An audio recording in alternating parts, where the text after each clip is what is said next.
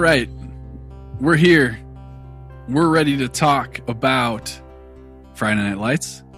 Yes. Episode 17, which is entitled I Think We Should Have Sex.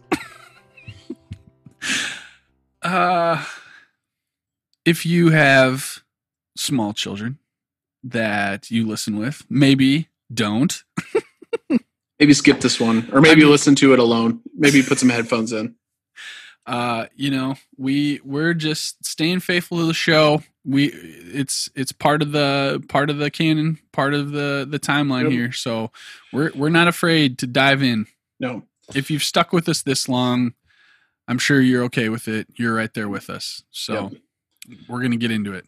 Our apologies to anybody who needs to skip this episode. Hopefully we see you again on episode 18. Yeah. Thanks for trying. Yeah. Just come on back. If you have to shut it off now, no judgment. It's fine. We get it. We understand. Yep.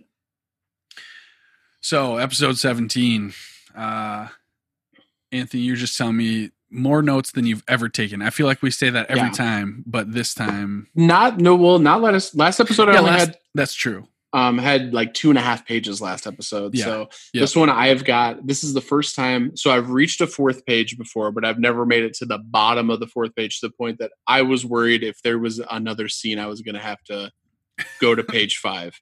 So I've never gotten down to that bottom level of a college ruled notebook during the recording of this show. I'm sure I will get there, but up to this point, we have a lot of notes. I think a lot happens in this episode. I think it's not necessarily that there's so much to talk about, but maybe just because there's so many cuts, and I try to write at least a little something down about every scene so we cover as much ground as we can. So yeah. This episode originally aired 1 week after Valentine's Day of 2007, February 21. Yep. Movie Dude 1 did not do a synopsis for this episode. Oh man, really? Yeah, Zach Abrams wrote it. I think we need to take a little. I need to have a little peek at next week and just see if Movie Dude 1 comes back, or if this. Okay, he's back next week. We're okay.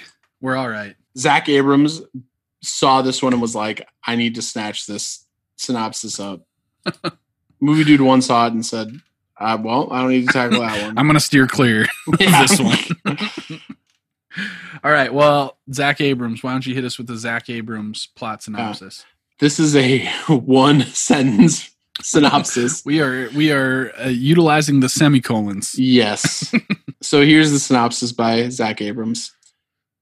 Mrs. Taylor confronts Julie after seeing Matt buying condoms. Mm-hmm. Coach Taylor accuses Tim's father of stealing a camera from his office. Mm-hmm. Buddy Garrity fires Tyra's mother from the dealership. That is... Yeah. Putting it pretty simply, Zach. I didn't think that we could reach a low behind Movie Dude 1, but that is maybe worse than a Movie Dude 1 synopsis. What percentage of the U.S. population would you say knows how to properly use a semicolon? It is going to be low. I scored very high on my English ACT. I even went to the good old academic Olympics for grammar and English, and got second place because that freaking Dylan Glover from Gregory, South Dakota, of course, always beat me out in everything. I don't know how to use a semicolon.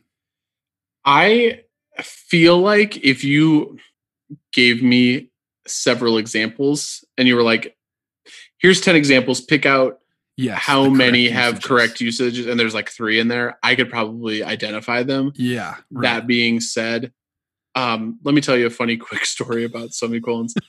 Okay.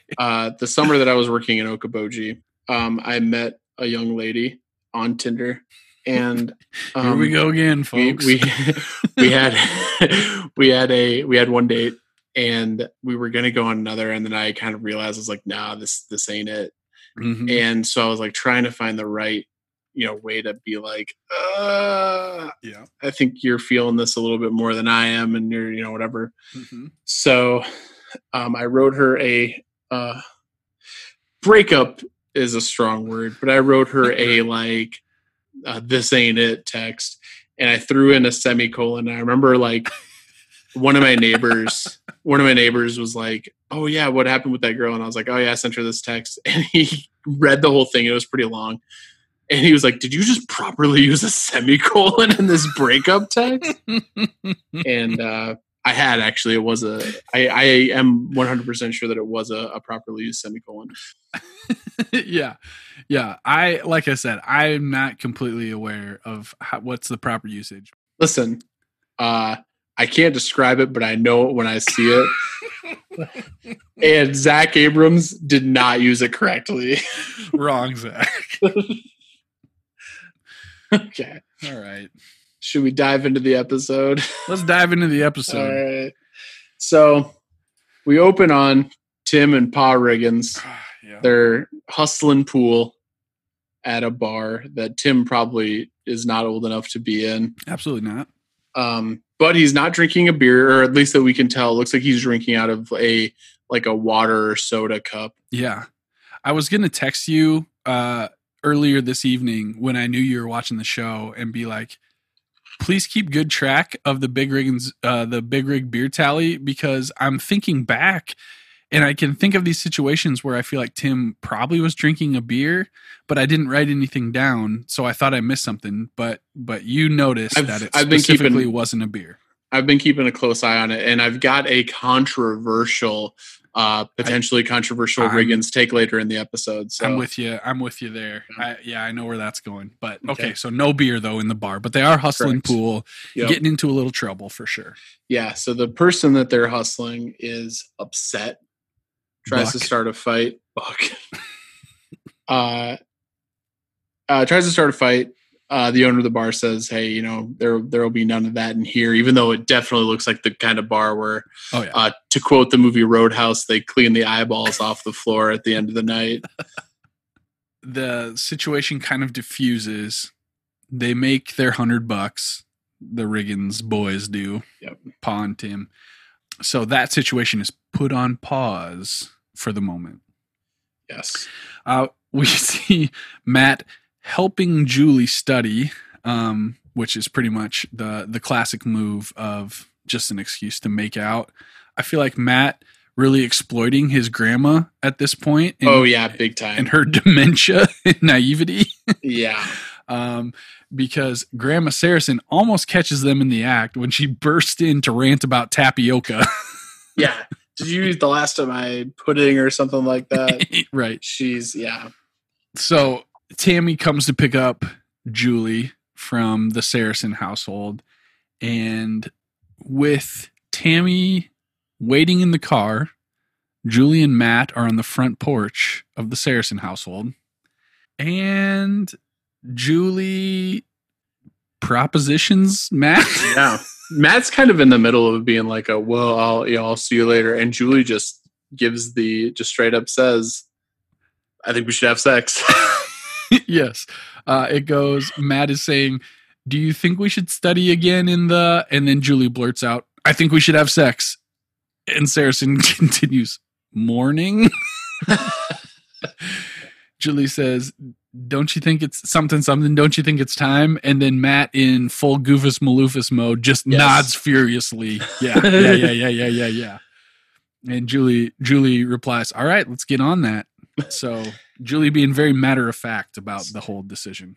And then, of course, shortly thereafter, Mrs. Coach is like, bye, or hi, Matt. And that's when I think Matt goes into full Goofus Maloofus mode, because he is like already feeling guilty. Yeah. About it. Has an awkward hello with Mrs. Coach is what I wrote down. Yeah. And so the next scene we see, apparently Saracen has already let Landry know what's going on in Smash, because they're working at the Alamo Freeze. Yes. Saracen and Smash. And Landry tries to give Saracen an old beat up condom from his wallet while he's working. Saracen is working. Yeah, he is on the clock. Yeah, Landry is trying to hand him a condom from his wallet.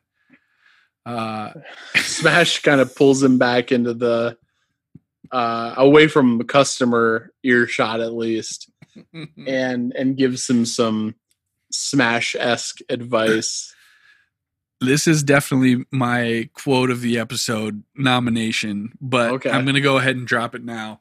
During that, he prefaces his advice about Matt's sex life with, "Now, I ain't trying to encourage sex out of wedlock. Don't put that on old Smash."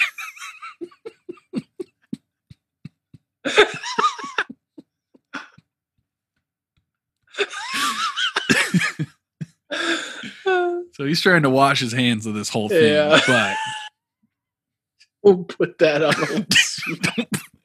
old Smash. Incredible. Street and Herc arrive in Austin, and Herc being the true, Herc is a much more likable sleazebag than Buddy Garrity, but Herc is a sleazebag. Oh, 100%. He is macking and catcalling every single girl he sees. Yes. Honking, catcalling from the street in the pickup. And so they're in their registration line for quad rugby national team tryouts. Jason makes an idiot of himself in the registration line, kind of embarrasses himself. Yeah, the girl kind of says like, "Hey, what's your name?" And he's like, "I don't have time for this." Yeah, like, is this your first time here? And Jason's like, "Sorry, I don't have time for this. I gotta get to practice." She's like, "No, that's actually like a question that I have to ask." Before you. And meanwhile, Herc is just putting the moves on the other registration girl. Every single girl he sees, he is. Yeah. Yep. So that is kind of setting the tone for their Austin experience, for sure. Tyra heads on over to the Riggins house to talk to Billy about... And is he going to the Riggins house? Because I've got a confusion about this. Okay. Because she goes and visits Billy wherever he is. He's with a girl. Yeah. And then later on in the episode, Tim and... Paul Riggins is passed out on the couch. Tim is presumably getting up from his bed, but Billy's nowhere to be seen. I think Billy might be staying with someone else. You are 100% correct, because this explains a confusion that I had, because I know for a fact that the Riggins' house has a blue door on it. Way more detail oriented than I was with it. And the door that Tyra goes up to and Billy answers is not that door. So yes, you're correct. That makes sense. Billy is not living at home. How Tyra knows to go to that house, we right? Don't know. And why Billy answers the door at not his house. But there is a girl there who yells from the background that Deal or No Deal is on. There's the outdated pop culture reference of the week. Deal or No Deal. Basically, Billy says that Tyra can't help him. He's made his choice. Yeah, because she goes to say Tim's drinking again. Right. We got to figure this out. And Billy basically is like, he can't be helped. This is just the way Tim is, which is a pretty crappy way to handle it as an older brother. Yeah. I would say, because people can change, but yep. He warned Tim multiple times over and over. And so he's probably just, washing his hands the whole deal. Like, all right, whatever, I'm done. But I'm already the next scene. Yeah. So we get Buddy and Coach there at Applebee's. They're sitting at the bar at Applebee's, which is it's already sad. Yeah, one of the biggest bummers of a place that you can be. And I mean, I say that as somebody who sat at the bar at an Applebee's or two. Yeah, unless you're getting those like $1 Long Island iced teas in the month of March or whatever, Well, I will say for a hot window there, I would say probably about 2000, probably 10 years ago. So 2010 to 2012, we'll say, somewhere in that window. Yeah. When the Applebee's came into the Empire Mall. Yes. It became kind of a thing for me and Logan Dykstra where we would we'd go to the mall and we'd hang out and then we'd be like, let's go grab a beer, while we're in the midst of doing mall stuff. Yeah, sure. And that's I'm not just saying this because I've done it, but it's, I think, more acceptable in that when it's in the mall. You're not going to an Applebee's specifically to have a beer. No. That Applebee's just happened to be in the mall that you're already at. But now in the Empire Mall, they have Red Robin. And I feel like if you got to decide between Applebee's and Red Robin, you're going to Red Robin. Go get a beer at Red Robin. 100%. Get some bottomless fries while you're at it. And that being said, at the time, there was also a bar in the mall that you could have gone to that we probably should have. Yeah, Shenanigans used to be in the mall. Yeah. Which we probably should have just done that instead of Applebee's because it's in a much better location too. So I don't know why we were going to. Right. Applebee's must have had like a deal, or maybe I think we knew somebody who worked there. I think that's maybe why we used to go. Yeah, because to get to that Applebee's, you got to be going to that Applebee's. It's the Sears corner of the mall, yeah, which was even 10 years ago not the hot corner of the mall, and it's now the non-existent corner of the mall, basically. Right, but Applebee's is still there. It is, yes. Yeah. So Buddy and Coach, drinking at Applebee's. I'm assuming Buddy asked Coach to come on by because he had something he needed to talk to Coach about. Get off his chest, yeah. And he certainly does get it off his chest. He says, Coach, I've strayed outside my marriage. Takes a page from Lila's book. Oh, yeah. Gross. Says, I've strayed outside my marriage. Coach immediately wants absolutely no part of this. No. Coach is ready to like bounce the second that Buddy is ready to confess something to him. Yeah. He wants to know no details. Don't tell me your name. Don't tell me anything. Yeah. Like, basically get your crap together. Go make it up to your family. Yeah. We do get a short exchange here that was one of my nominations for Quote of the Week. Yep. Buddy saying to Coach, I'm a weak man. Coach saying, you're a stupid man. I also wrote that down. Yeah. So just in case you're not completely following, Buddy is talking about Mama Colette. Yeah. Ma Colette. And he does refer to her as a wildcat. Even in his confession to Coach, he is justifying himself. Oh, yeah. The passion and the fact that she's a wildcat and all this, but he does say like I may have told her some things in the heat of the moment that I didn't really mean and stuff like that.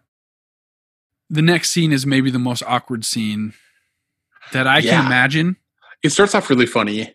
Yes. Because it's a classic. It's maybe the most classic Matt and Landry scene that could ever be. Yes. They are condom shopping for Matt, and Landry is acting like he has valuable input to contribute. Yeah, Landry to this is decision. Irrationally confident about what to do in the situation. And I will say, sorry, I feel like we've already gone so many tangents tonight. We're still on my first page of notes. This is totally relevant to the episode, but I've always found it weird. Maybe when you're in high school, it's not as weird, or like the first, or maybe it's more weird, or maybe it's like because it's the first time or whatever. But like, I've always thought it's weird to be embarrassed about buying condoms. Yeah, especially in a town like Dillon, where like I guess he's QB1, so everybody in town knows him and knows who he's dating. For sure. Because I was thinking, we had this assignment in college, in an advertising class that I took. That was pick a product that you'd normally be embarrassed to buy and create an advertisement for them. I don't know if you've ever seen this before. No. It's 30 seconds, so I'm going to send this to you, and we can put this on the Twitter when it's time for this episode to be posted. So, you'll be able to see this if you're listening to this later by going to our Twitter page and following this link. But me and this guy who really was on, shout out to Justin Charnell, great guy who is, I'm pretty sure, a listener of the show. He and I actually met before we took this class together. We met in a bar, both of us pretty tuned up. And we talked about starting a podcast like 4 years ago, and it never ended up coming to fruition.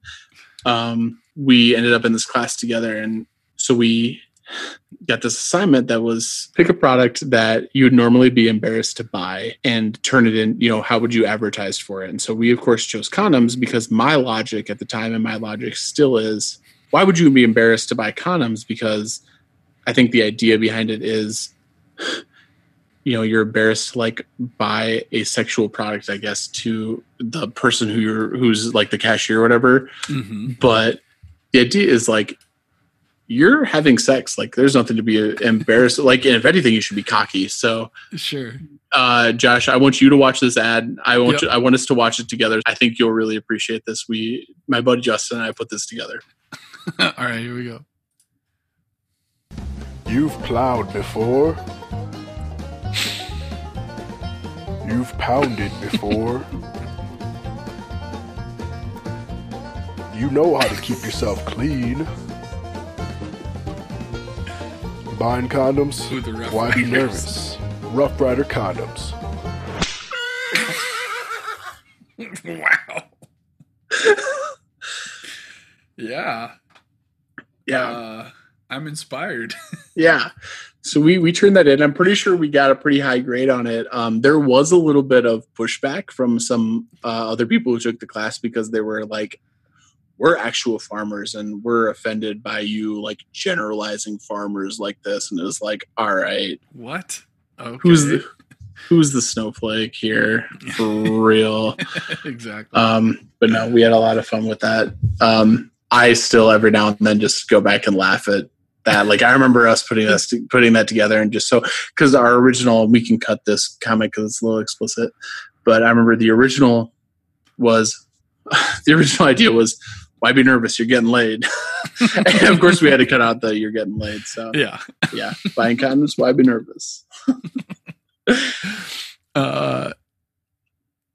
So I don't even, okay. Yes. So Landry and Matt are condom shopping, and Landry's kind of going through the brands, He drops the line.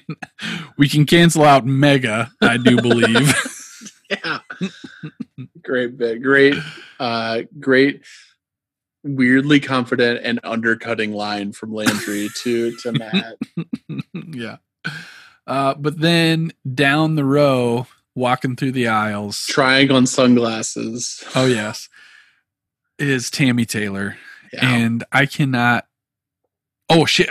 Matt didn't. They didn't know though, right? That Tammy saw that. They had no idea that Tammy is there. No. So Matt grabs his box of condoms, assures Landry that he does not need a backup box because how many are in here? No, I don't need. But yeah, Tammy witnesses it firsthand, sees it happening.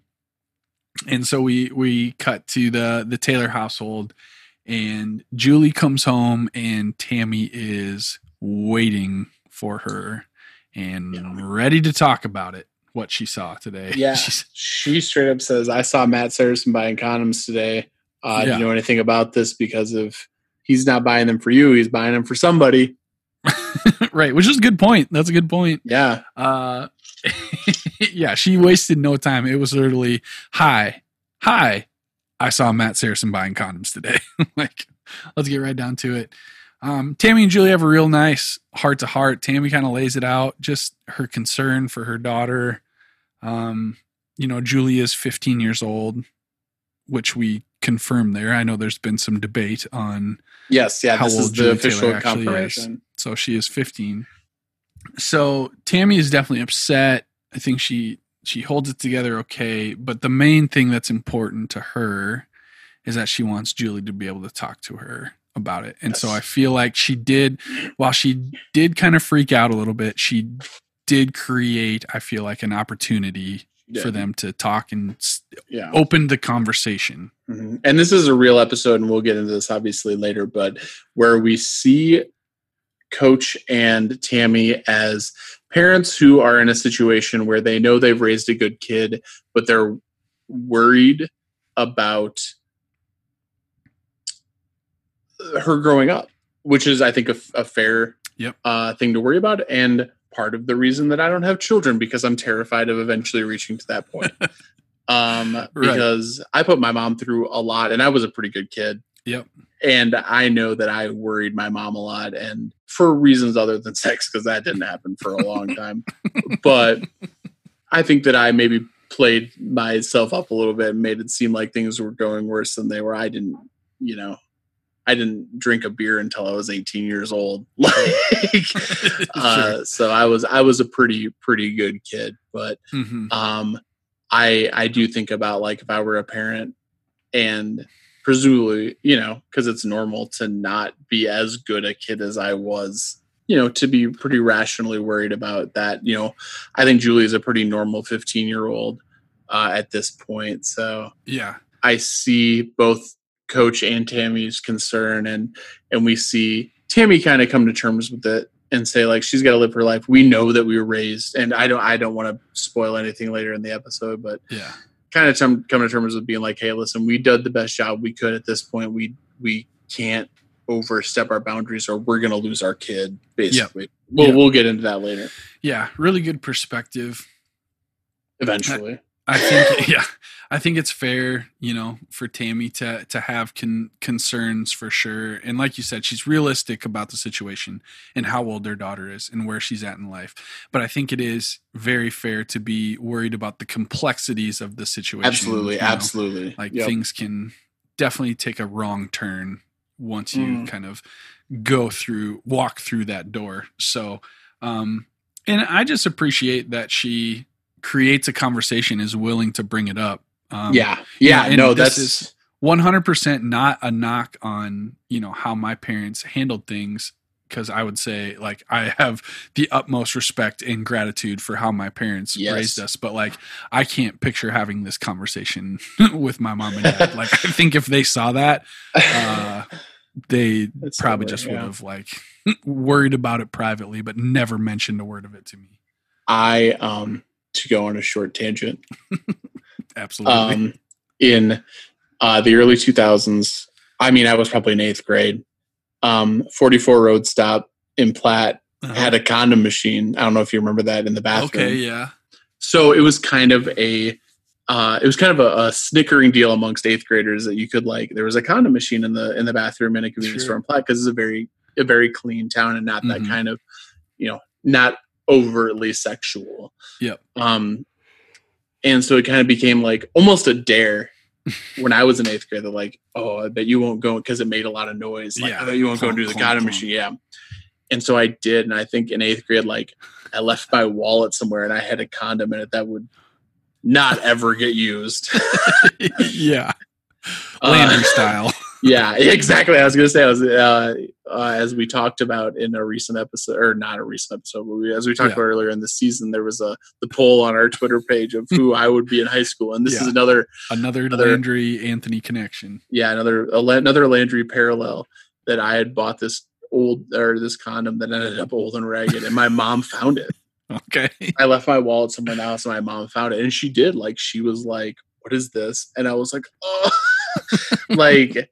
And God bless her. Like, I didn't have the heart to tell her, like, you could go to the 44 Road Stop and get a guy. Like, I wasn't using it. It would, even if I would have had it at the time, it wouldn't have been, viable. So that's a little conversation. So way to go, Michelle. You were, she was willing to have the conversation. She was. Yeah. That was where I was going with that, is, she was ready to confront me about it. And she, a good parent. Anyway, Julie talks to Matt and says, "Hey, my mom saw you buying condoms." Matt is mortified. That is exactly my notes. Matt is mortified. Yeah. There's a lot of stumbling and bumbling and oh my gosh. Yeah. He's like, oh, yeah. But Julie is still pretty insistent, which is like, has got to make Matt even more terrified. Yeah. Oh my gosh. Such a weird situation for Matt to be in. Anyway, this is like right before practice. So Matt goes to practice and we find out that, because Matt tells Julie that he's like, we got so-and-so's lake house. I don't know if you wrote down Bradley's lake house. Yeah. So that's where we're going to do it. And he's like, and Julie goes like, oh, you told Bradley? Like, Bradley? Oh, no, Bradley's cool. He's not going to tell anybody. I haven't told anybody else, which we already know is a lie because Landry and Smash both know. Yeah. Come to find out, we see practice almost immediately after, and the whole team knows and are all giving their own opinions on and advice to Matt. Yeah. Regarding sex. I have a great Tim Riggins quote written down. Yep. That is one of my nominations for quote of the week. Yeah, I believe I have the same one. Do you want to? I think it's relevant to bring up now. Yeah, do it. Yeah, go for it. Tim says to Matt, "Don't worry, Matt. Remember the first time you drove a car?" Matt says, "Yeah, I crashed my grandma's car and now Landry drives me around." Tim says, "Good luck to you, 7." Yeah, I had that very same one for sure. I laughed out loud. I had to pause it. Yeah. In the middle of this practice, though, something else is going on. Yeah. Pa Riggins is there, not even on the sidelines. He's out on the field. Yeah, he's trying to Buddy Garrity this practice. Yeah, but he doesn't have Buddy Garrity status. So they're kind of getting into it a little bit. Coach is telling him to please go watch from the sidelines, and Pa Riggins is kind of raising a little hell about Tim not getting enough carries. Yeah, kind of gives him a, hey, why is Smash getting all these plays? My boy's better than him. And Coach says, hey, why don't you go watch from the sidelines? And that's when Pa Riggins gets pretty combative and says, you think you're better than me, Coach? Is that what it is? Yeah. Gets into that, which is clearly not what Coach was trying to say. No. And Coach just says, over on the sidelines will be just fine. Handles it about as well as he can. Yeah. I still am confused by the open practice policy that the Dillon Panthers have. Yeah. And where are the cheerleaders now? Yeah. Shouldn't they be practicing their thing? Where's the simultaneous at their joint practice? We see the Garrity home. We've got a very important plot point prior to that. Oh, I missed it. Right after practice, Mac McGill comes up to Coach and says, hey, we've got a $3,000 camera missing. Oh, yeah. Right. Obviously. That's basically, there's details shortly, but Mac comes up and tells Coach that there's a $3,000 camera missing. And that's it. Yeah. That's Coach says, well, you better find it. Yeah. But we see the Garrity household. Lila is on the phone with Jason, talking with Jason, and Buddy comes home and starts feeling up his wife over in the kitchen. He starts getting real romantic with Mrs. Garrity. He is trying to make up for something that Mrs. Garrity isn't even aware of at this point. Yeah, she just thinks he's coming home and is in a good mood. And Lila is disgusted by and knows that something is not right because of this. She's her antennas are up at this point. But she's talking with Jason, and Jason is at a party. That's not really supposed to be a party, but it is. He kind of told Lila that there's not going to be time for anything but business and quad rugby. But of course, Herc is on the other end.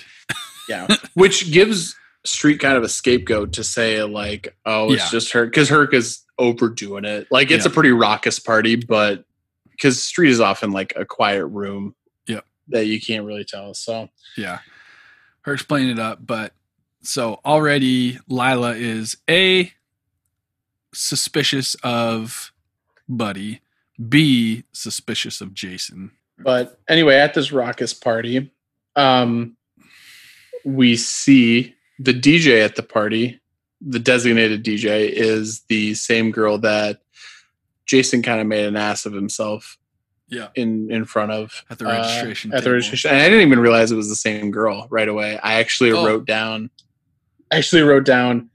Street meets a manic pixie dream girl type And then she mentions, and then like they have the conversation where he's like, I'm really sorry about earlier. And I was like, oh, this is that girl from earlier. I was taking notes or something that I didn't realize was the same girl. But she's a real manic pixie dream girl type for sure. Yeah. Tattoo artist. We come to find out in this conversation. Outdated pop culture reference, picking an album to play at a party. Yeah. Like she is tasked with choosing a CD to put in the CD player and then let that album play through. Yeah. I definitely, and it's interesting to think about this time because it's early 2007. I had an iPod video at that time.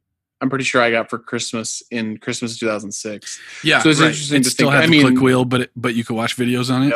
Yep. I think of course this was probably filmed in late 2006, but still at that time, for sure the photo was out. So maybe it just wasn't as integrated into culture because like I had a mini before that, but Manic Pixie Dream Girl in 2006 is still putting CDs and DJing she's in the party. Street kind of goes over and has a conversation with her, apologizes, realizes I was a little too big for my britches. To note, they did decide on an album, Loretta Lynn. Oh yeah, they put on a classic, and I love you. I don't know if you know this about me, but I love Loretta Lynn. I did not know that. That doesn't surprise me. I totally am in support of it. Interesting party choice, but sure, right? Go with it. You're in Texas. Why not? Mac is talking to Coach. Yeah, and we find out that one of the coaches happened to see Paul Riggins go into the AV room before the camera went missing, and now the camera's missing. So Paul Riggins is the number one suspect in prime suspect in this investigation. The missing $3,000 camera mystery. Yeah. So Coach says, "All right, I'll take care of it. Don't do anything. Don't say anything. I'll go take care of it." He goes over to the Riggins household, confronts Paul Riggins, who I don't. Maybe we knew this already, but his name is Walt. We find out. I don't think that was ever mentioned prior to this. Walt Riggins. He confronts Pa Riggins about the missing camera, and Pa really plays dumb about the whole situation, denies everything. And Tim comes out and he overhears it. Yeah, and really kind of lays into Coach a little bit about like, are you asking all the players' dads about this? Why are you asking my dad about it? Which I think Coach, because Pa Riggins kind of gave him the third degree and was like, why are you asking me about this? And Coach says, like, we have an eyewitness who says you went into the AV room and after you were out of there, it went missing. And so I think when Tim asked that, I think Coach had more than enough reason to say, no, we aren't going to all that. But he doesn't. He, as soon as he sees Tim there, and I think he also had a fair point in not mentioning that by seeing that Tim was there. And I think he had a moment where he was like, I don't want this to be the moment that I talk to Walt. Right. I don't want Tim to have to see. So he walks away. He says, I didn't know you were here. Yep. I'll be on my way. Yep. My apologies. Yep. He takes off. The next scene is Buddy letting Mama Colette go. And it's an ugly scene. Yeah, she's beside herself. She is wildly upset. Buddy is telling her, I got you a job with my buddy. He needs a new administrative assistant. So you're covered. Here's $700. Yeah, just starts pulling $100 out of his $100 bills out of his wallet.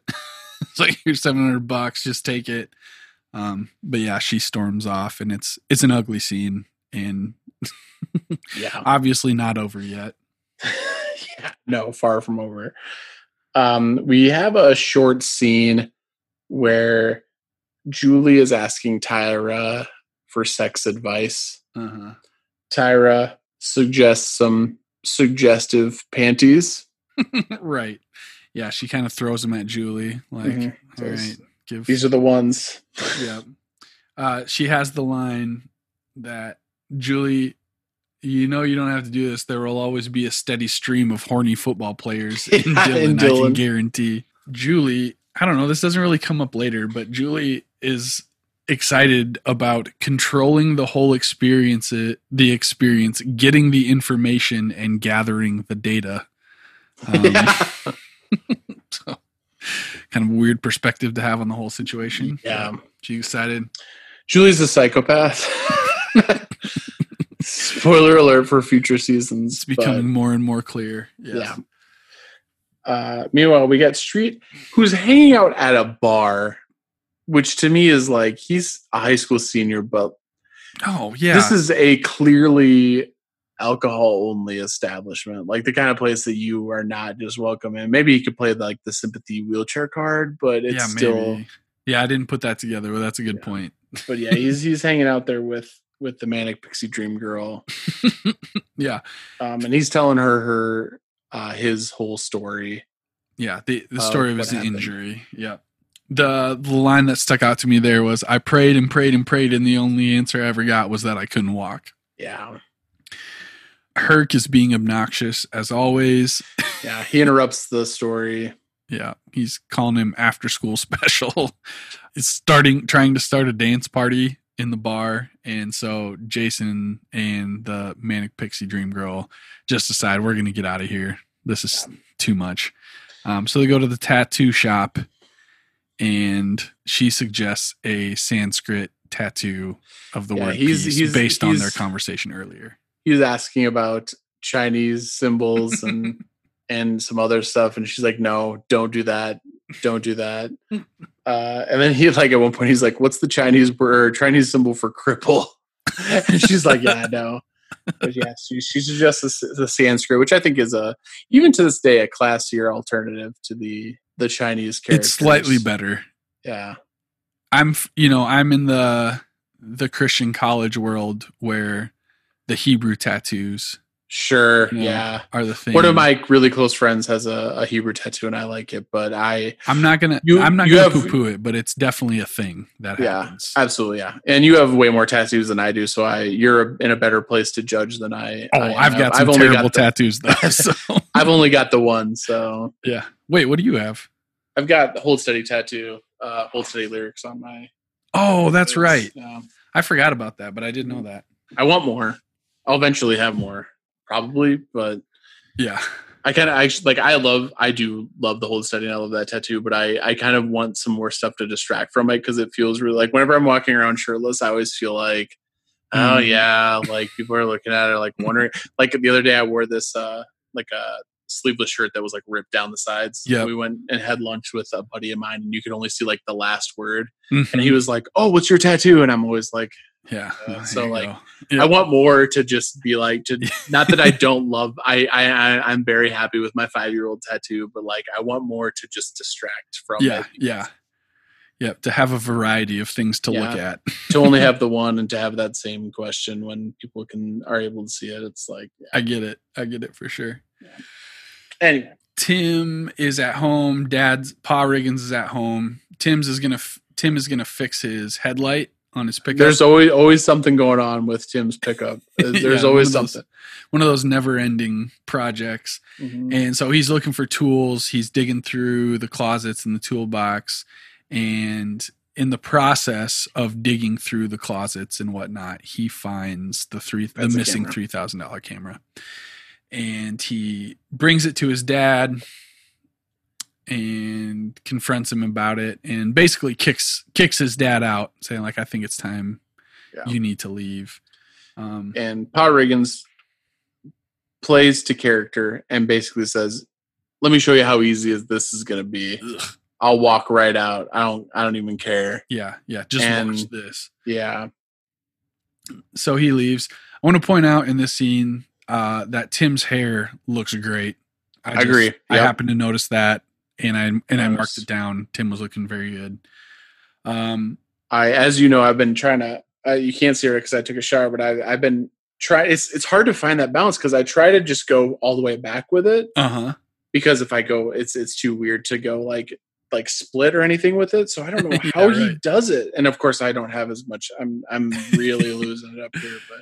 Yeah, I'm getting to that. I'm getting to that almost Riggins length on the sides, which is a tough for me because I feel like my hair on the sides doesn't grow. But it's weird to do because if I split it on the top, it looks fucking weird. Yeah, you can't do that. I don't know. Kind of got like the flip across in the front. I don't know. Yeah, I don't know how he does it. but it's impressive for sure. Our generation's Tom Cruise. There's something to it. Anyway. Yeah. So Matt arrives at the lake house, Bradley's lake house, and is horrified to find not only like Norman Bates level taxidermy just all over the place, but also the place is kind of a pit. It was not the paradise. It was very akin to the place that I lived on the lake in Nokoboji than it was to the my uncle's lake house on Lake Big Stone, worth probably $1 million that he was expecting.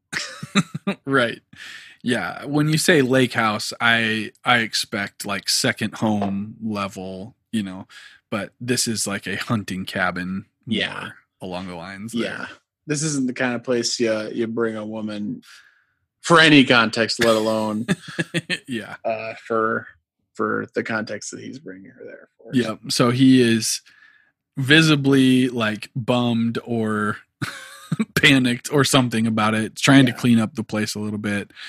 And Julie does show up. Yeah, there's kind of like empty beer bottles and stuff. And like, I don't know if it was like a pizza box on the floor, but like some like just trash kind of strewn around. It wasn't a nice looking place. So no, he tries to clean it up, but yeah, Julie shows up. And so Julie just right away, right off the bat. So my parents think I'm at Lois's and I have to be home by 11. So we should get right down to the sex then, right?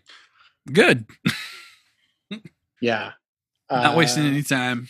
Yeah. Getting down to it. Not a great Julie moment, but we cut back to Coach and Mrs. Coach at the Coach family household, and Coach is rummaging through the bathroom for whatever reason. Looking for something, and he happens to find Julie's sexy panties that she somehow forgot in the house instead of taking with her for the sex that she was expecting to have tonight. And Coach is actually kind of like, hey, what are these? To Mrs. Coach. Mrs. Coach says, those aren't mine. Yikes. Yeah. Yeah. And so it's at this point that Tammy breaks it to Coach that she saw Matt buying condoms. And obviously, Coach, he's not happy with the fact that she is just now informing him about this development. I do have one of Coach's quotes written down as one of my quote of the week nominations. This is one of the rare long quotes that I actually have taken the time to write down in the last couple of weeks. Yeah. Coach kind of does did you tell her this? Did you tell her this? And then he goes, did you also tell her that if he touches a hair on her head that she's going to be sent to a nunnery in Rome and then I'm going to rip his head off right afterwards? Yeah. Very specific on the nunnery location. I appreciate it. Yes. I didn't take the Coach family for Catholics, but apparently they are. He's going to send her to a nunnery. But. Right. Although to use the term nunnery, probably they aren't Catholics. Yeah, they definitely aren't. And actually, we see them in church later in this episode. It's very non-Catholic. Yeah. Church. So Coach is like, do you know where your daughter's at? And Mrs. Coach says, well, she's over at Lois's studying. And so Coach immediately goes to the phone, calls over to Lois's. Sure enough, she's not there. And Coach is fuming. Absolutely fuming. Yeah, furious. Tim soon thereafter goes to visit Tyra at Applebee's. Tyra is in the weeds. Yeah. She's working hard. I wrote down she has a table full of Karens. She's got a table full of middle-aged women. But Tim wants to have a talk about, I assume, his dad situation. He needs somebody to open up with, and Tyra is the only person, unfortunately, in his life that is willing to, or knows the context of his life and is probably willing to listen to those kinds of things. But unfortunately, Tyra does not have the time, and we'll find out what happens soon thereafter. But we're back at the cabin, and things are heating up a little bit here. But Julie's kind of thrown off by, first of all, the deer. She says, the deer staring at me. And Matt says, well, it's, don't look at it. Julie says, I feel like it's judging me. Can you cover it up or something? And Matt goes and throws a blanket over. He's like, good. See, he's asleep now. Yeah, he's asleep now. I got a good kick out of that. It's hard. Like it's a bird. Because you're so good looking. Yeah. Right. Throw a sheet over it. But back at the Coach household, Coach and Tammy are awaiting Julie's return. Tammy starts to reveal some sympathy for Julie and says, she kind of says, I was raised in a house where I was expected to not ever, do anything. And we know how that turned out, which I would like some backstory on Mrs. Coach. But she says, we maybe need to stop being so controlling because she's going to live her life. And this kind of control is only going to force her to rebel even more. Mm-hmm. Which I think is almost across the board true, unless you shield your children so much that they have no choice but to continue to shield their children and on and on and on. Right. So, yeah, good perspective from Tammy. And she says either here or later on that the most important thing for her is that she wants to be able to talk to her daughter and that, a daughter deserves to have that with her mom. And so whatever it takes to keep those lines of communication open, that's the most important thing to her. And Coach kind of apologizes and says, he does. Yeah. I understand, you're right. And all that. And it was kind of a nice couple moment for Coach and Mrs. Coach, the kind of relationship goals that we have looked forward to for a while and looked up to I've looked up to for 14 years. Yeah. If you've watched the show, you love Coach and Tammy. That's just the way it is.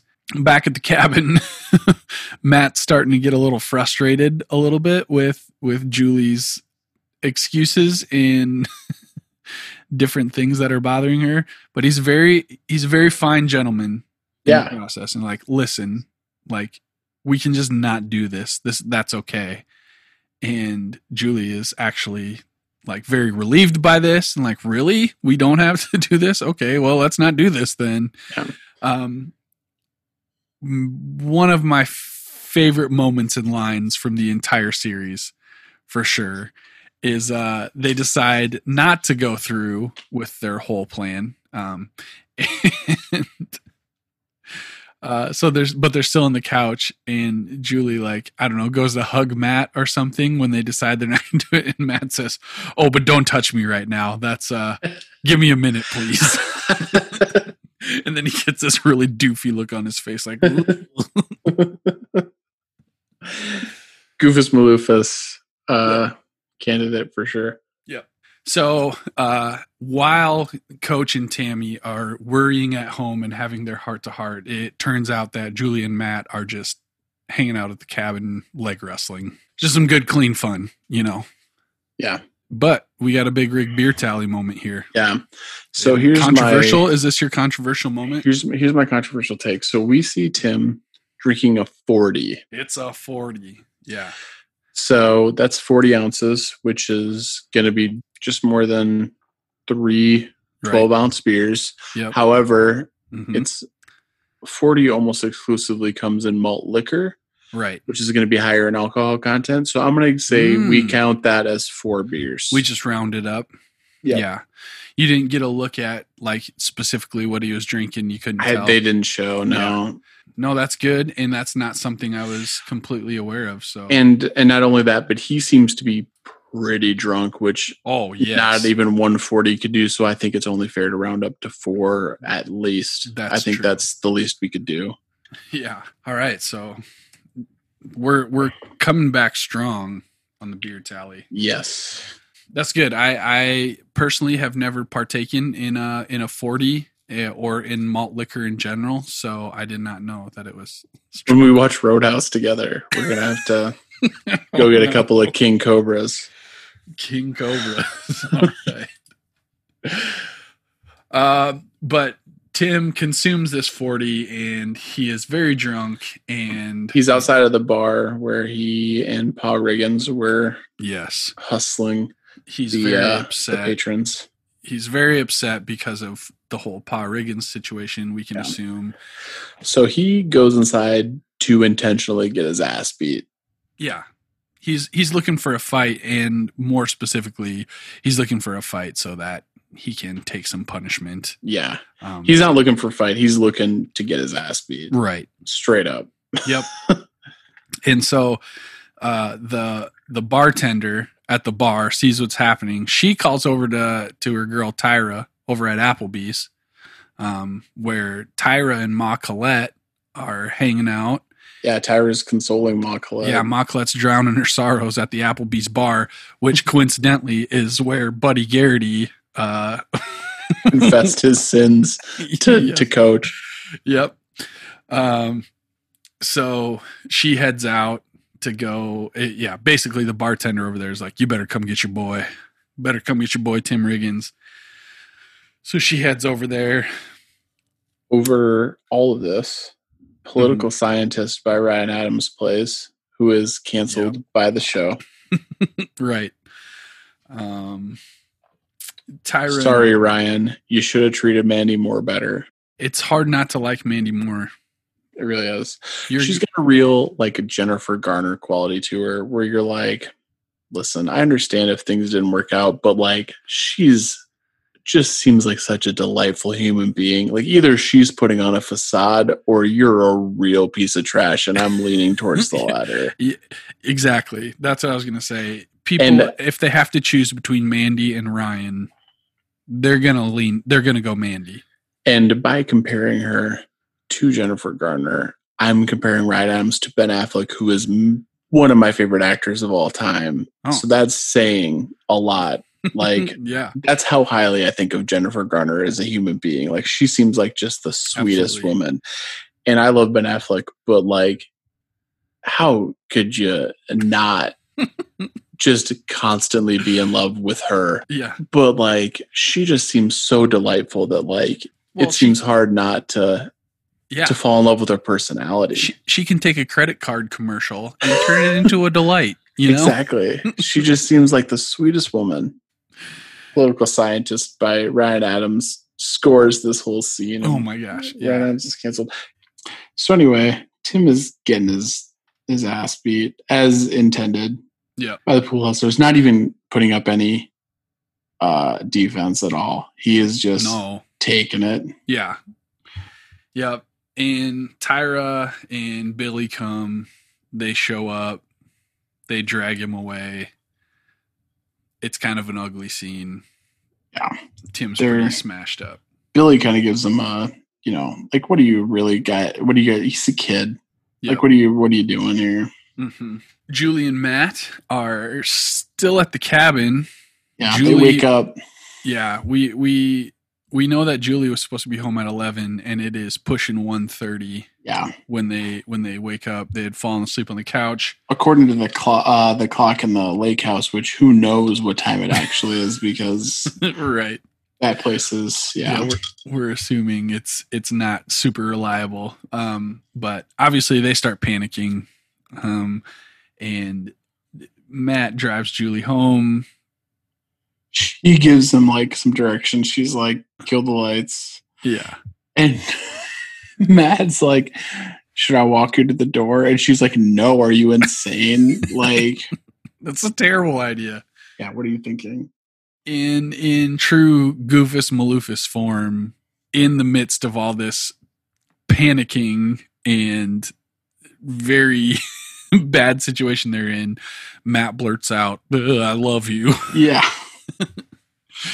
Julie's kind of taken off guard, but she returns she kind of initially is like, me too. Yeah. And he's like, you can tell Matt's like, that ain't enough. Right. So he kind of pushes her. He's like, you what? And she eventually says, I love you too. And so it's a nice little moment, but it's definitely kicked off by a real Goofus Maloofus. Right. So Julie goes back in. Of course, Coach and Tammy are sitting waiting for her to still get waiting home. And she assures her parents that nothing happened. Yeah. She gets real, like, she has a real, I think this brings up Julie in my book, where where she, Coach and Tammy are up and they're waiting. And Tammy has this, I don't know if you noticed this, but we see like Coach on the couch and it's like kind of slides over to Tammy, and Tammy has got this intense, like wide-eyed look on her face. Yep. And she is clearly just waiting. Yeah. But then Julie comes home. Yeah. She's very honest. She starts off by saying, Matt and I fell asleep. And she's like, but nothing happened. Like, I'm sorry. I appreciate what you said. Yeah. Thanked her specifically for the talk. Yeah. Thanks for the talk. Yeah. Yeah. Which was, I believe, very validating for Mrs. Coach, and not necessarily validating like she was proven right, but more like like I took a chance on how I handled this situation and it worked out. Yep. Yeah. It paid off. So all is right in the Coach household, but the next day in church, haven't been to church in a while. No, but we're back there, and as the preacher is preaching a sermon on forgiveness, Coach is staring bullets into Matt Saracen. Yeah, they make eye contact briefly, and Matt immediately turns away. I gotta give props. I don't know if I don't think it was explicitly stated that Matt was there with Grandma. I think Matt just might be going to church by himself, which is good for him at that age. Yeah, taking the initiative. I guess I didn't notice if Graham was there or not. I'm pretty sure at that age I was not going to church by myself. I was just straight up like, yeah. So good for Matt for making that personal decision. Yep. So we see Coach and Matt. Then we see adulterer Buddy sitting with his family. Yeah. In church, not aware of what is about to hit the fan. Yeah. So the next thing we know, Tyra and Ma Colette are driving in the pickup that they had to change the tire in not too long ago. That's right. And Ma Colette takes a detour. Yep. She says, we got to go somewhere else. And pulls up at the church. Church is just getting out. And she goes straight up to Buddy Garrity, calls him a son of a bitch a number of times, slaps him a number of times. Mrs. Garrity seems to know exactly what's going on. Yeah. She walks away embarrassed, humiliated, but with a pretty knowing look on her face. Yeah. Because, Ma Colette says, she doesn't explicitly state what happened, but she's like, you lying son of a bitch. You could have at least let me keep the job. You could have at least let me keep the job. Yeah. Yeah. So nothing was explicitly said, but everyone's got a pretty good idea of what's going on there. Except for innocent Lila, who seems to have no idea what's going on. She's oblivious. She's still living in perfect teenager world. Right. Somehow. Yeah. So it's a disaster. It's ugly. Tim brings the video camera back to Coach, and he is beat up and bruised. And as I watch this, in my mind, if you're Coach, don't you assume that Tim got the crap kicked out of him by his dad? Yes. At that point. And I think Coach maybe did assume that. I don't know if it's ever explicitly stated, but he does kind of do he says, what happened to you? Yeah. What happened to you? Are you all right? Do you want to come in? Yeah. And Coach Riggins just says, I'll see you at practice. Yeah. Hands him the camera. Well, my question with that is, being a school employee, I got to assume that Coach is a mandatory reporter. And I feel like he probably should have been getting on the phone to DHS at that point. If that's really what he thought. But I think you make that assumption, but I think we've seen Coach let some things slide and expected his players to maybe know better and report those things when it is. And to let him know when those things are that serious and when they're not, because we saw what happened with Smash. Yeah. With the steroids, and he didn't report that. So I think Coach trusts his players a lot. Yeah. Maybe too much. Maybe too much in a situation like that. But hey, it's a good thing he doesn't, because that's not actually what happened. So fair enough. He makes the right assumptions as it happens to turn out. Yep. That is the last scene of the episode proper, but there is one deleted scene that I wanted to bring up, and it is Saracen asking Bradley if he can use the lake house, which was very good. And the one line that stuck out was Matt asks Bradley for the lake house because he needs a place to take Julie, and Bradley's reply is, "Maddie, you finally getting out of Palmville?" What a glorious day this is, man. Another deleted scene that was probably deleted for content. Cut for more content. That's good. So that's the episode there. Yeah. And I think we can take a little break here and be back. Yeah. Perfect.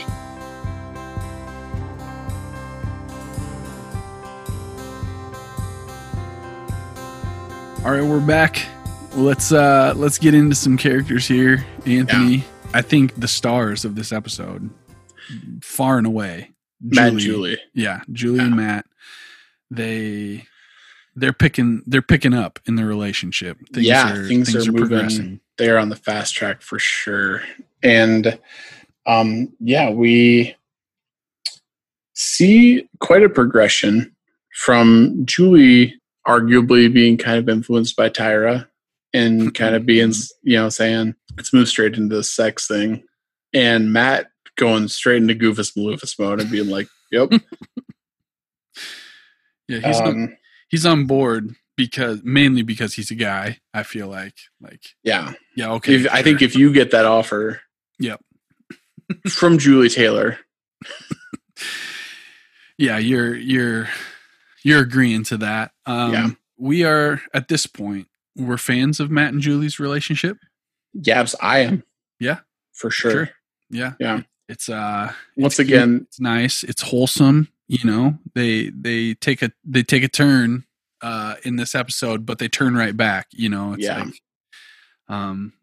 it's good. Yeah, once again, to the audience who has not watched this show before, the Julie Taylor hate-o-meter is premature, and you will understand eventually, because we, as the hosts of this show that have the Julie Taylor hate-o-meter, we understand at this point that things don't look that bad, and we agree. Yeah, but things are going to get real bad. Yeah, it's almost part of the whole thing that at this point we love Julie Taylor. We do, and that's almost setting us up to tear us down a little bit later. Amy Teagarden, if you're listening, we still want you on the show. Yeah, we don't hold it against you. No, Teagarden. I really hope by the end of this that we can get Amy on the show just to see it. I really think even she will agree. Yeah, because it was part of her acting, right? Like to make Julie who she was. So, Amy, we love you. That's exactly what I was going to say. We love you, and we want you on the show. This is our plea. Yeah, I feel like just come on the show. If you ever hear this, just come on the show. Even though we record this several weeks in advance, we're gonna make time for you. Trust me. At Reliving Lights on Twitter. We follow you. You can find us. Stop ignoring us. Let us know. Okay. Maybe you need to stop. Otherwise, we're really bad. All right. So that is Matt and Julie. We're fans. Tim has a hard episode here. Yeah. He kind of comes to terms. He sees what Billy warned about, I think. Yep, right. Sees his dad, and when in the scene where he defends him, he kind of says, granted, my dad made some mistakes, but he's different now. And I think Tim learns that his dad is not different at all.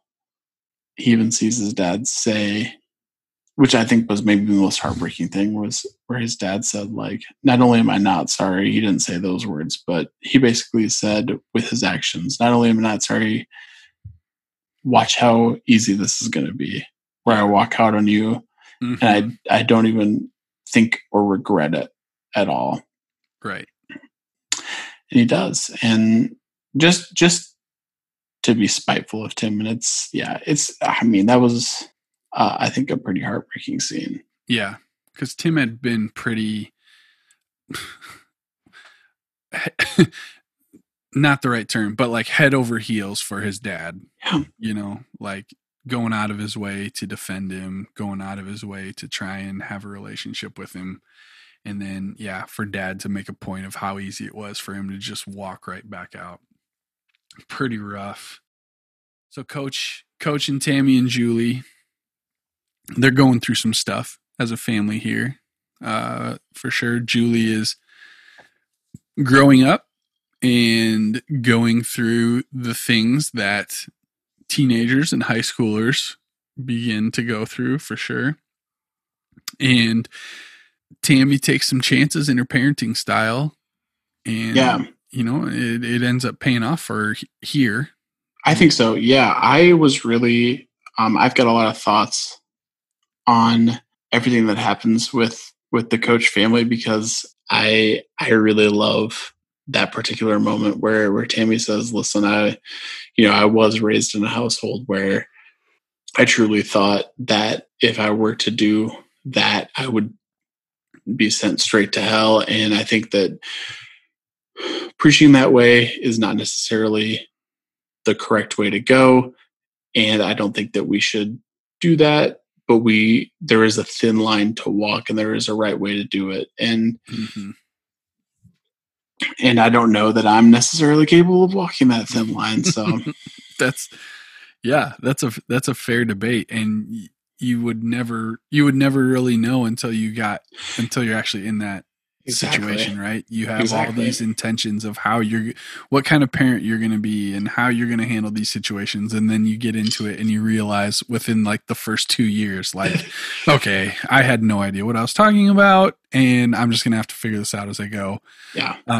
I think it's very admirable and a very hard position to take, to allow people to be on this sounds kind of cliche, but like to be on the journey at an earlier place in the journey than where you hope that they'll be. So I was in youth ministry for a long time, and I work with college students now, and I have to remember, like, okay, think back to when you were a 19-year-old college student. Like, how did you think? And where were you at that time? It was very different from where I am now as a 30-year-old, but like I have all these expectations for, students that I want them to be where I'm at, and I think as a parent, it's going to be even harder, because you're going to want your kids to be way farther along in the process than they are capable of being at, in Julie's case, 15 years old, but you got to be able to trust that they can figure that out, that they're on the journey, that they will continue to develop, and they might screw up along the way and make some mistakes, but that's all. I made a lot of mistakes, and that's how I got to be where I'm at now. Yeah. You got anybody else to touch on here? Or I think those the Rigginses and the Taylors are the pinnacles of this episode. So all right, so that about wraps it up, and we will be right back to conclude this week's episode with our awards for the week.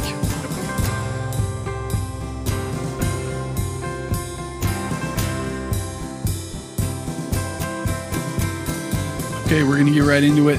It is time, that time of the episode where we evaluate Coach's inspirational quotient for the episode. So we got mostly dad Coach. In this episode. Yep. Yeah. And, I think we've kind of touched on this a lot.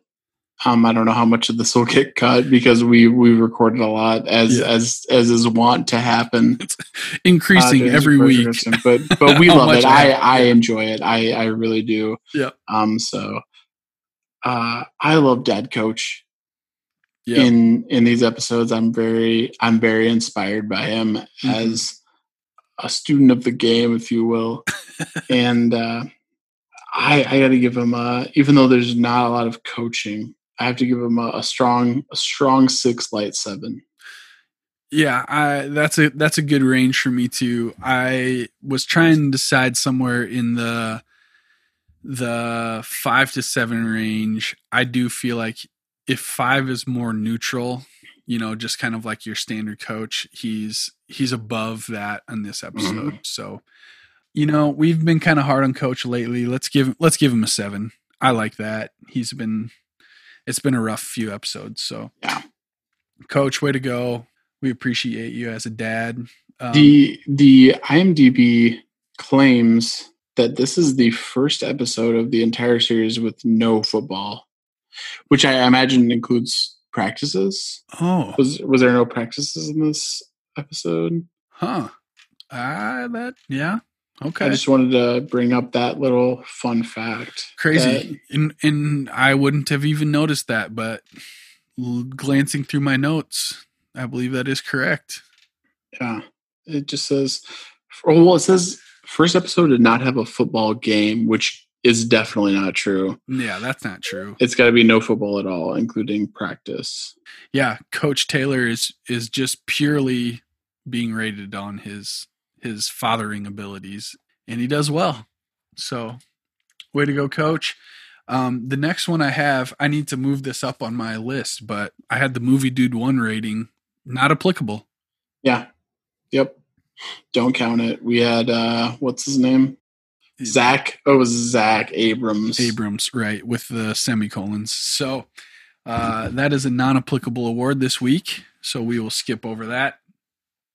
Julie Taylor Hate-O-Meter. I want to put it at like a 1. Yeah, she had a bad week last week with her highest thus far with a 3. And she definitely came back down more towards the neutral area. Still in a little bit of a mischievous mode, so definitely still in the positives, but yeah, kind of redeems herself with thanking her mom for the talk. So it's real wholesome. Yeah, 1 seems right. 1 seems about accurate for kind of the ups and downs of the episode. Mm-hmm. All right, so Julie is at a 1. We talked about the Big Rig beer tally. We are going with the conversion rate of the 40, the extra strength of the malt liquor compared to the beer. 40 ounces, we're going to say that equivalates to about 4 beers. We're just going to round it off there. Yeah, I think it's fair to round it up. Although if it were normal beer ABV, I would call it, if it was like a 40 of a regular beer, which does happen sometimes, rarely. I call it 3 beers because it's only 4 ounces longer, but I took it as a malt liquor. Yeah.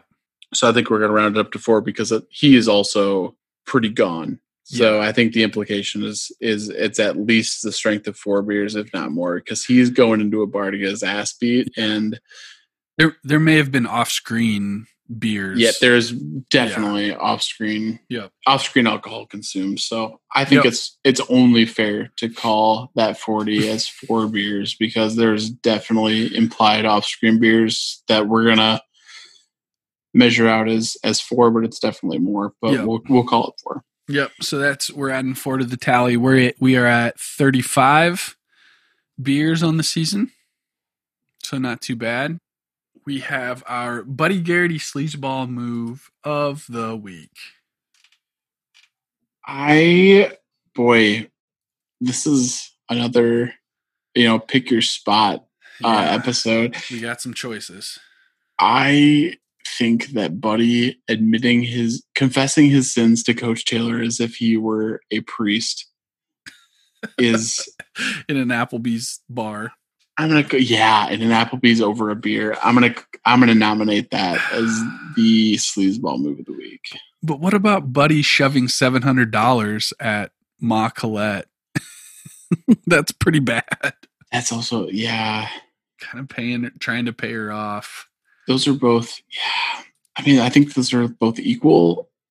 Because like Buddy, I think the Applebee's scene comes off to me as so strong because it's Buddy trying to come off as really like as trying to confess his sins and it's like trying to come off as a good guy. Yes. Over a beer to the only guy in town that he knows isn't going to say anything because Coach Taylor's a literal saint. So I think he's using Coach Taylor a little bit as a scapegoat of being like, I know that this guy is a good human being and I'm going to use him to not say anything. So yeah, don't trying get me to wrong. Justify it the whole time. Yeah. Don't get me wrong. The $700 is a sleaze ass move, but right. I think the Coach Taylor thing takes it to a new level of sleaze. Yep. No, that's good. I'm glad we got into that a little because I definitely I'm on board with that for sure. Any notable music cues this week? The Ryan Adams. No. Canceled by the show. I don't know what else to say. All right. Oh, Don't Come Home a Drinkin' by Loretta Lynn, which I love Loretta Lynn, so I'm more than happy to let's give it to Loretta Lynn. To do that because nobody else is really stepping up. So our the Alamo Freeze presents the Matt Saracen Aw Shucks Goofus Maloofus moment of the week. I feel like we got some choices here as well. I think the most Goofus Maloofus moment is when Matt and Julie decide not to have sex and Matt asks Julie not to touch him, to just give him a minute, and then the look on his face is the actual Goofus Maloofus. Like, my nomination would be the awkward hello with Tammy immediately after Julie says, I want to have sex. Yeah. But I think almost every moment that Matt is on screen. That's true. Like another, like when he covers up the deer and he's like, oh, he's sleeping. Or real, like, because he's just so desperate. Okay, so I'm just going to put this entire episode. Yeah, every moment he's on screen. Zach, if you want to come on the show, please. Oh my goodness, yes. And as much as you want to dish about Taylor Swift, we'll cut it from the record, I promise. All right, our quote of the week is our last main category. I've got a couple nominations. Yep. My first nomination is going to be, I'm a weak man. You're a stupid man. Between Buddy Garrity and Coach Taylor. Yep. I think my choice for quote of the week, this may be controversial because I really like the next quote as well, is the exchange between Tim Riggins and Matt Saracen, specifically Matt Saracen saying, yeah, I crashed my grandma's car and now Landry drives me around.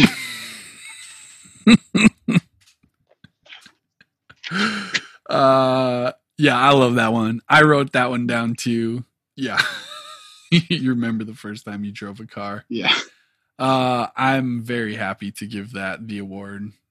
My third nomination, of course, is did you also tell her that if he touches a hair on her head that she's going to be sent to a nunnery in Rome and I'm going to rip his head off right afterwards? Yeah, Coach not messing around. Yeah. For sure. All right. So then I think we got to give this episode a rating before we call it a night here. I'm feeling very positive about this episode. This is an 8 for me, at least. Yep. I think 8 is good. It would be a strong 8 if we were gonna get real specific about it. Yeah, we went from our lowest rated episode to one of the strongest episodes here in just a matter of 2 episodes. So coming back strong. Great episode. Hopefully we didn't scandalize anyone with our talking about sex. Yeah. Sorry about the title already. NBC made that choice, not us. Yep. Not our fault, but I once again want to say that I do not envy Josh for having to edit this episode because my laptop was fully charged when I moved out to the living room, and it's now at 5%. So. I believe we wrapped up our last episode. Oh my gosh. At like 11:30. So yeah. However long this episode ends up being, just know that we recorded over 3 hours worth of material on this one. Someday, if I ever run for office, Josh is going to have so much recorded dirt on me as a human being. I've got the goods, folks. If you want to know something, just ask about Anthony, because I've got it on tape, baby. So, yeah, thank you for listening. We appreciate you checking us out every week. Yes.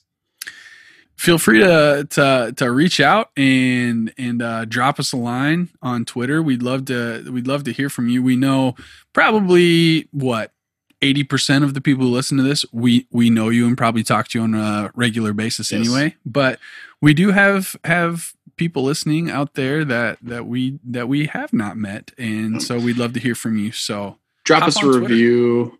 Hop on Twitter. Yeah. We just secured our first guest this evening. Yes. By the time this episode airs, that episode will be recorded.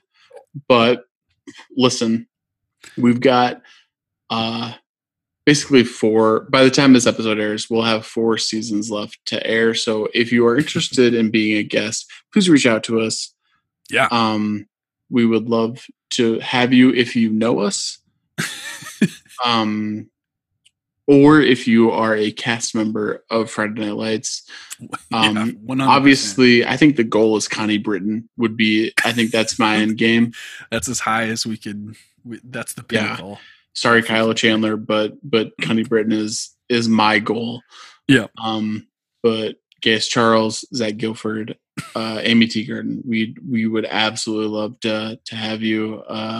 Kurt Castor, come on the show. I don't know what your real name even is. Yeah, we'll have it. So we'd love to have you on the show. Jesse Plemons, listen, we know you're A-list. You're beyond us, but yeah, you've gotten into that Breaking Bad money and you're living your life. But we'll have you. But until next time, thanks for being with us. We love talking Friday Night Lights. Hopefully you love listening to us talk about Friday Night Lights. It's a pleasure. We'll catch you for episode 18 next week. Yes. Good night.